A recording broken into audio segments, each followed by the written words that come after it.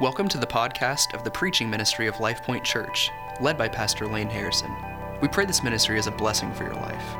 For more information about Life Point, please visit lifepointozark.com. For more information and resources from Pastor Lane, please visit mlaneharrison.com. We're celebrating our 18th anniversary today. And I'll be honest with you, at this anniversary, really the only thing I want to say to people, there's this inner urge as a parent of 18-year-olds already. I just want to go, we are 18.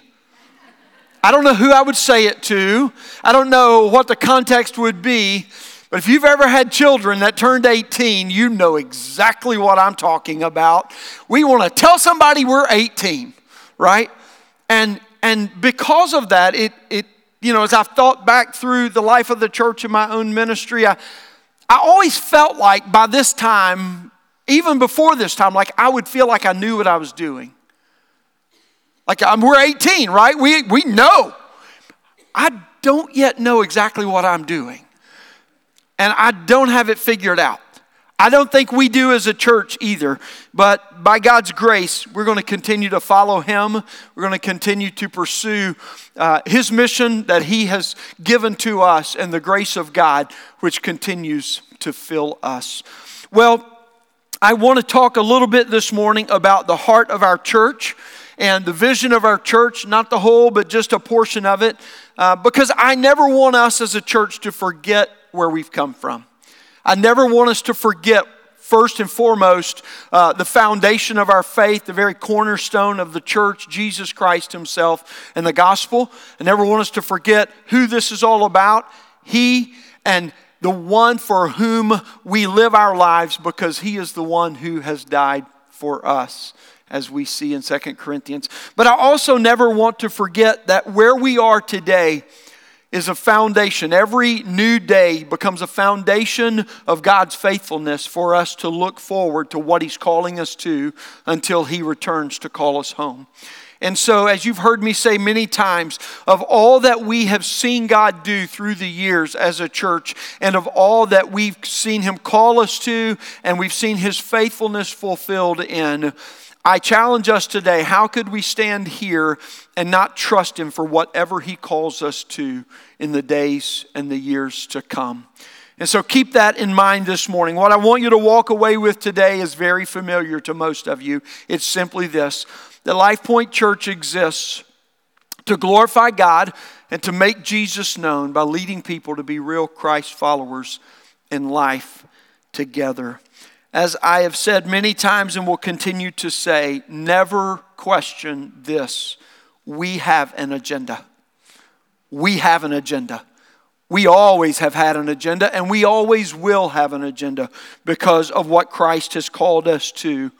And today I want to look at that agenda by pursuing our mission by one priority and a first importance. One priority and a first importance. Let's go to the Gospel of Matthew, chapter 22. I'm going to read beginning in verse 34 through verse 40 before we continue. But when the Pharisees heard that He had silenced the Sadducees, they gathered together. And one of them, a lawyer, asked Him a question to test Him. "Teacher, which is the greatest commandment in the law?" And He said to him, "You shall love the Lord your God with all your heart and with all your soul and with all your mind. This is the great and first commandment. And the second is like it. You shall love your neighbor as yourself. On these two commandments depend all the law and the prophets." May God bless the reading, the hearing, the understanding, and the obeying of His word today. These verses capture for us one of the most defining moments in all of the New Testament and the Scriptures. You see, the Pharisees were the religious leaders of that day.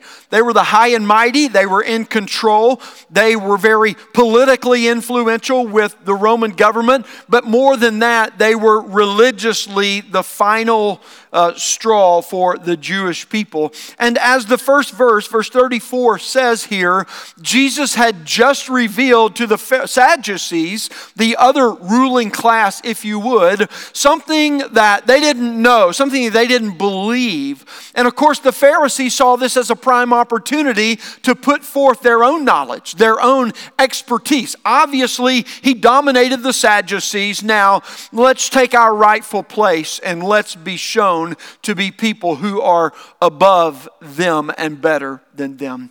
It's interesting that when the Sadducees got shown up, it was for something they would not believe. When the Pharisees get shown up, it's for something they claim to have perfected.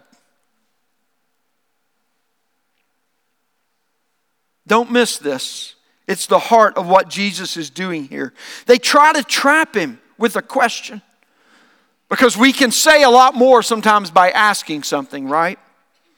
And Jesus responds with one of the simplest but one of the most profound answers that he could ever communicate. And it's become known to us as the Great Commandment. The Great Commandment to love the Lord your God with all your heart, with all your soul, with all your strength.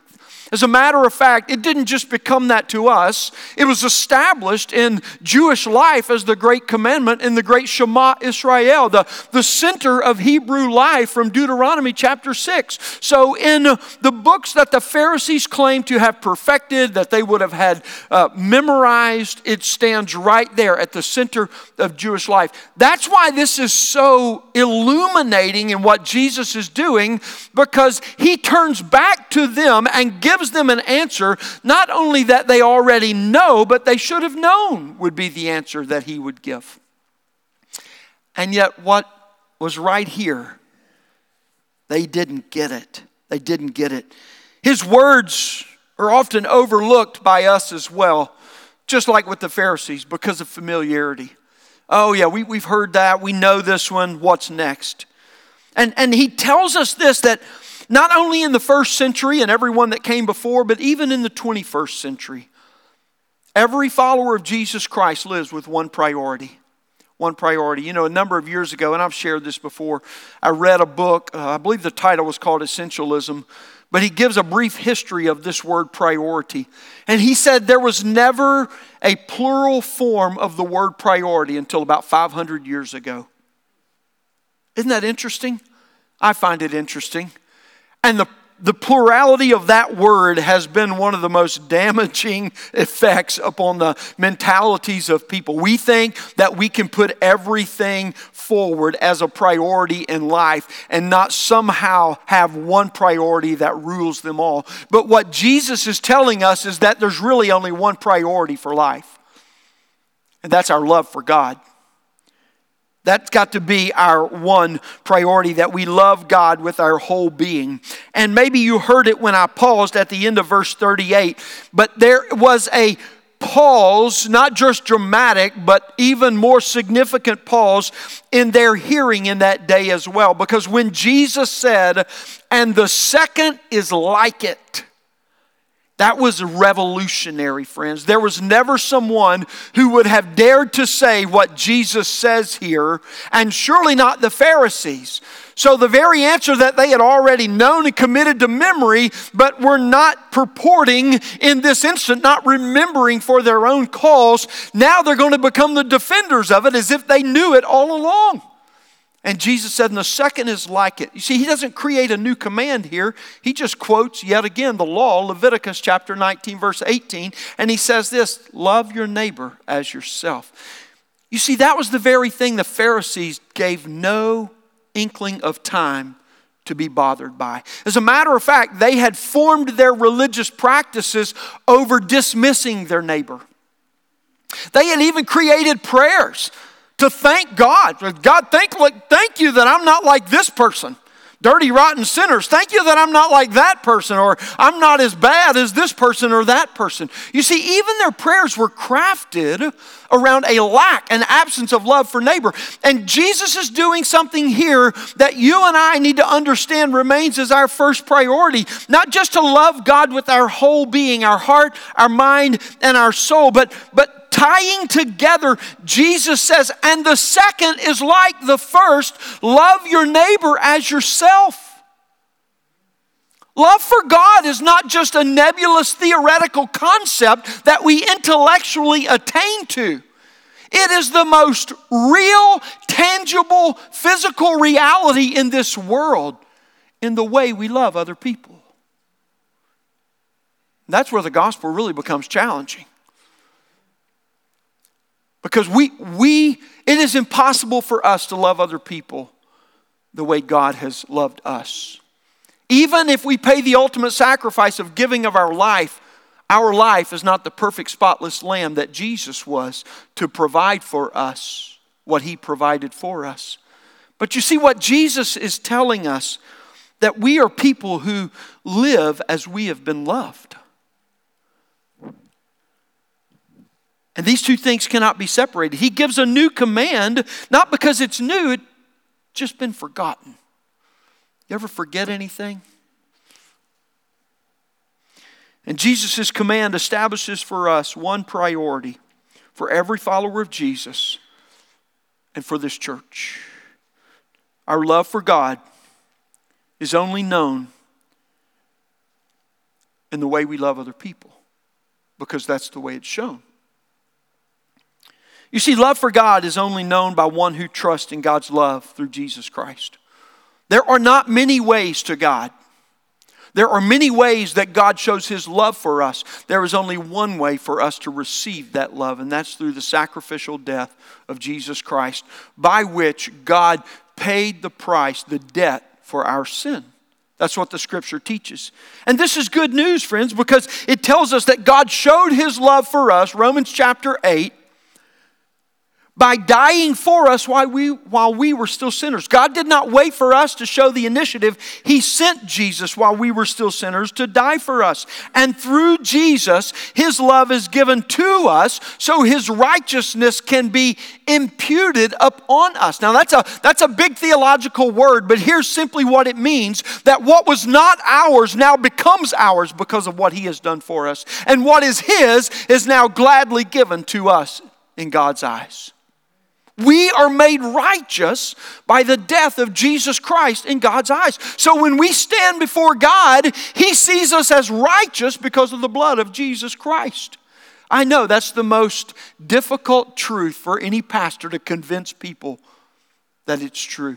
Even those who've trusted in Christ and believe it, we still struggle to doubt it. We still struggle to doubt it. God says it is true about us every time He uses the word sanctify, sanctified, sanctifying in the Scriptures. Because that's where He says, you are holy before me because of Jesus Christ. You see, God shows His love for us by Jesus' death on the cross, that by faith we might receive His forgiveness and live in His love every way. The great commandment that we've just read in Matthew 22 tells us two things about the Christian life. And these two things are the first two aspects of a Christ follower's identity. First of all, when by faith we trust in Jesus' death on the cross, we receive God's forgiveness to live in His love as a worshiper of God. You see, without Jesus Christ, no person can truly worship God. When Jesus meets the woman at the well in John chapter 4, He tells her that true worshipers worship in spirit and in truth. That is not spirit little s, it is capital Spirit, Holy Spirit, that comes to abide within us and illumine the truth of God's word within us. This is good news, friends. We are made as worshipers who are growing in all-consuming love by engaging our heart, the center of our being, to be fully consumed by God through His love for us in Jesus Christ in this life. You see, we all worship something, little w. We're all trying to fill our life to bring meaning, satisfaction, purpose, and all of those things, even pleasure. We're all worshiping something, but until we put our faith in Jesus Christ and receive forgiveness for our sins, we're not worshiping the one true God. In that moment, when the glory of God pierces the heart of the individual who puts their faith in Jesus, there is a greater love, there is a greater glory that purges the heart of all impurities and brings the truth of God to bear through Jesus Christ in that life. We are made alive as a new creation, the Scripture tells us. We're given a new heart, Ezekiel 36 tells us. And in that new heart, the Spirit of God is put within us. It becomes not a heart of stone, which is crushed, but a heart of flesh, that we might relate to God. So now we walk with God. We live in relationship with God. And that's when God becomes our one priority, who recalibrates our whole life for His glory, because He and He alone is the source of all of life. And so a worshiper grows in all-consuming love in relationship with God to glorify Him with our whole life. And because of what Jesus does for us, as we've just seen in His words, we live in God's love in order to share that love with the whole world. That's who we are now. It's not just what we do. The Bible tells us in Mark chapter 10, verse 45, that the Son of Man came not to be served, but to serve and to give His life as a ransom for many. He is the one that models our life in Christ and what it looks like. And so worshipers live in God's love to share that love with the whole world as servants. Servants, people who engage the hands to show the love in tangible, practical, real life ways, the love of God that has come to them. And you see, what it is that is most important to you will be what it is that gets shared most by you.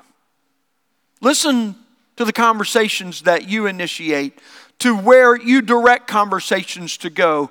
Whatever it is that you want to talk about most, that you want to talk about most passionately, and that you want to talk about most ardently, those are the things that you've set your heart on, that are filling your heart with what you consider love. And what God is saying is that He would so fill our lives that we would love other people the way He has loved us. We would learn to live as we've been loved. And that's what we do. Servants live to show God's love by the expression of our whole life in serving others, because we have been served by Jesus Christ. Now, some of you are saying, this sounds really familiar. I've heard this somewhere before. Well, you should have. If you've been in our covenant membership seminar, the navigation series, this is session 2. This is what we teach. Why? Because it's central to our vision of who we believe God to have redeemed us to be as followers of Jesus Christ. That determines how it is we live in following Him. And what He has called each one of us to is what He is calling us all to as followers of Jesus Christ. Some of you who've been in the church for a while are still thinking, I've heard this so many times I could preach it. And to that I say capital Y-E-S, absolutely, exclamation point, yes. That's the agenda, friends. That's the agenda. And we don't apologize for that. We think every Christ follower ought to be able to preach the truths of the gospel of Jesus Christ, and that's what God wants for you. You see, the one priority of our church is to lead people to live as worshipers who calibrate their whole life by the love of God in Jesus Christ, so that they navigate all of life to share His love with all people as servants. Like, this ought to determine every day when we wake up and we become cognizant of the day, and we're a little angry at the alarm clock. There's no doubt about that, But when our feet hit the floor, we're orienting our life to the one whom we are filled with, so that when we navigate our life throughout the day, we can make His name known. It's what it means to live as a worshiper and a servant. Our one priority, though, does not stand alone. Jesus has calibrated our life so that He can navigate our life in the sending of the Great Commission. Look with me at Matthew chapter 28, verse 16 through 20. Now listen to these verses. We usually start at verse 18. I'm backing up 2 verses for a reason here. Now the 11 disciples went to Galilee, to the mountain to which Jesus had directed them. And when they saw Him, they worshiped Him, but some doubted. And Jesus came and said to them, "All authority in heaven and on earth has been given to me. Go therefore and make disciples of all nations, baptizing them in the name of the Father and of the Son and of the Holy Spirit, teaching them to observe all that I have commanded you. And behold, I am with you always to the end of the age." These are the last words that Jesus gave to His disciples after his resurrection, before he ascended back into heaven. And these words have become known as the Great Commission. Jesus commissioning his followers. I mean, this is God's plan for the gospel on earth, friends. For the salvation of the nations, his plan is the finished work of Jesus Christ on the cross and the faithful testimony of his people that are walking on the face of the earth today. You go, oh my goodness, God, don't you have a better plan? No, he doesn't. He doesn't. It's not about our perfection. It's not about our effectiveness. It's only about our full surrenderedness. Because it is the Spirit of God that is moving through the people of God to make the truth of God by the gospel of Jesus Christ known to every nation, to every tribe, and to every tongue, beginning with your neighbor across the street to the nations on the other side of the globe. And just like the Great Commandment, though, familiarity with this passage threatens to cause us to miss his words. There are two very important things we must not miss here, and I want you to see these. First of all, I want to ask you, who is Jesus with? Go back to verse 16. The 11 disciples went to Galilee. This is the context, the immediate context. Jesus is with his 11 disciples. He's just been betrayed by number 12, and that number 12 has not yet been replaced. There are 11 disciples with him who are standing on this mountain. These are the closest people in Jesus' life. They're probably all a little insecure about being with him because they betray or did. They basically, I don't know if you call it betrayal, you could call it that. It wasn't full betrayal like Judas, but like they all left him alone. Like when he went to the cross, he went alone because they didn't follow all the way. So you're like, you think he still wants us around kind of thing? You know, I mean, those are rolling through the subconscious reality of their mind. And he brings them in and he says to his closest disciples, now reread verse 17, understanding these are the 11 closest people that walked with Jesus for 3.5 years on the earth. Some of them were related to him. When they saw him, they worshiped him. Maybe one of the most beautiful phrases in the whole scripture, but some doubted. And why is it beautiful? Because your doubts don't get you kicked out of the presence of God. You see that? When Jesus came up on the mount where they were, there's no question. They've seen his glorified state. They're on their knees. And even as they bow, some doubted. I'm not going to call any names like Thomas, who had already stuck his finger in Jesus' hand and felt where the nail had already pierced it. And yet the doubts persisted. Friends, here's the key. Here's the key. Following Jesus is a process of being transformed by the renewing of your mind. And what is this renewal? It is the undoing of the doubts of your life with the truth of God's word.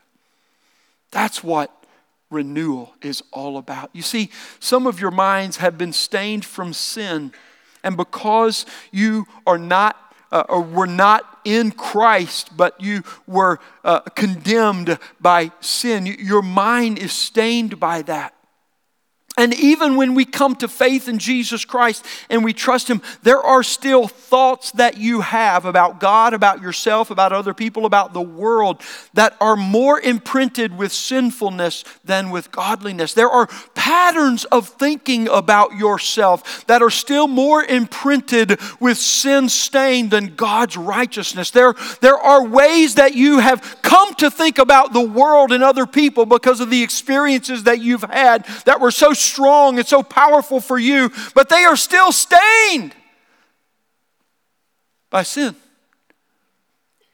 And every time you're reminded of those things, you are tempted to doubt. Even in hands that you've touched that have proven otherwise. That's what's going on this mountainside, friends, is that doubts are being renewed by the gospel. Doubts of truth and glory formed by an incorrect knowledge of God and a sin-stained mind. They are corrected by the truth of God's word when by faith we embrace that truth the way our heart is being filled with His love.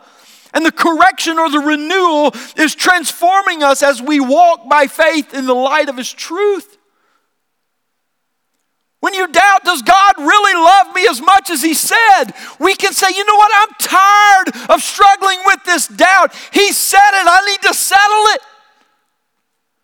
Is my life the way that it is lived now? Maybe you're thinking about this marriage, or maybe you've had a hard week with the kids, whatever it may be. You go, is this the best? Maybe there's something better. No, friends, don't let the stain of sin settle into your heart, but put it in light of the gospel of Jesus Christ.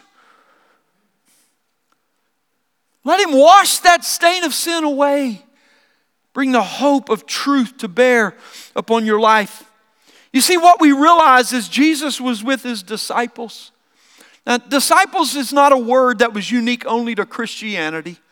It was used of many philosophers and leaders of that day, leading thinkers. They would all have disciples, even as we saw with John the Baptist. But the distinctiveness of disciple in Christianity holds a very distinct aspect. And let me just tell you that's because not of the label they wore, but of the kind of disciple that was formed. You see, the word disciple is formed by two words coming together, and in their becoming one, something new is formed. It's formed by the words learner, so the intellectual aspect, and follower, the acting out. And you hear us talk about Christianity is not just a religion of performing for God. Christianity is not about, man, if I do enough, if I achieve, if I earn, if I ascend intellectually, if I perform in some way for God, He will love me. That's not true. God already loves you. And Christianity is not just about an education.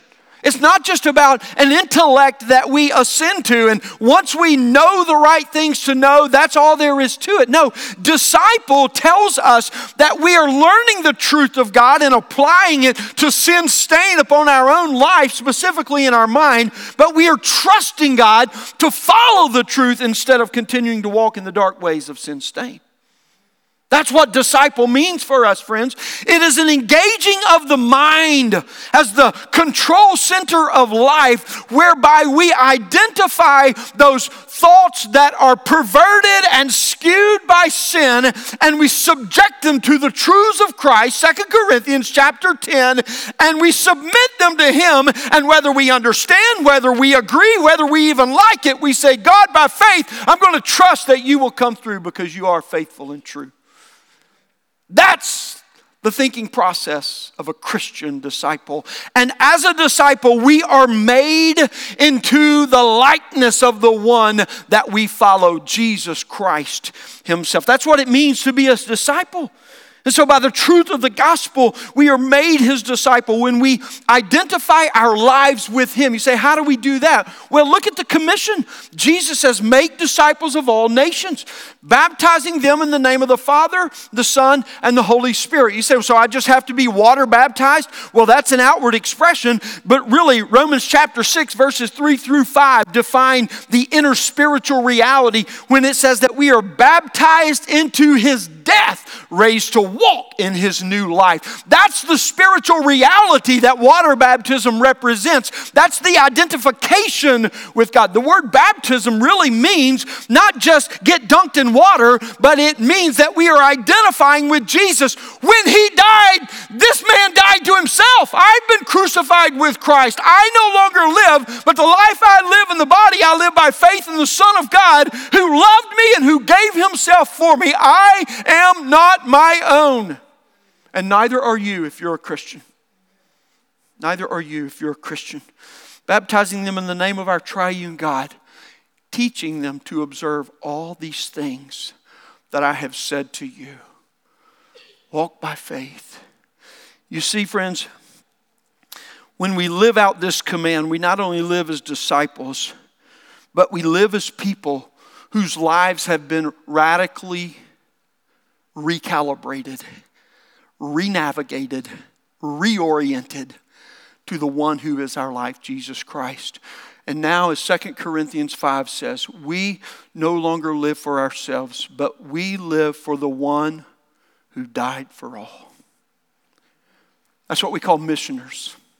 We serve the mission of God's kingdom to see the gospel of Jesus Christ go to every person in the world, in so much as God gives us the opportunity to take it. Friend and foe alike.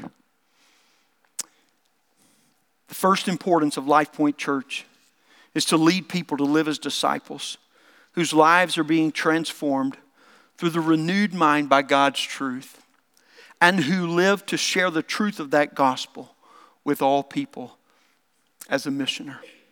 Worshiper, servant, disciple, missioner. Again, nothing new to anyone that's been around this church for any length of time. But I'm telling you, friends, we have an agenda. This is our agenda. We exist to glorify God and to make Jesus known by leading people to be real Christ followers in life together.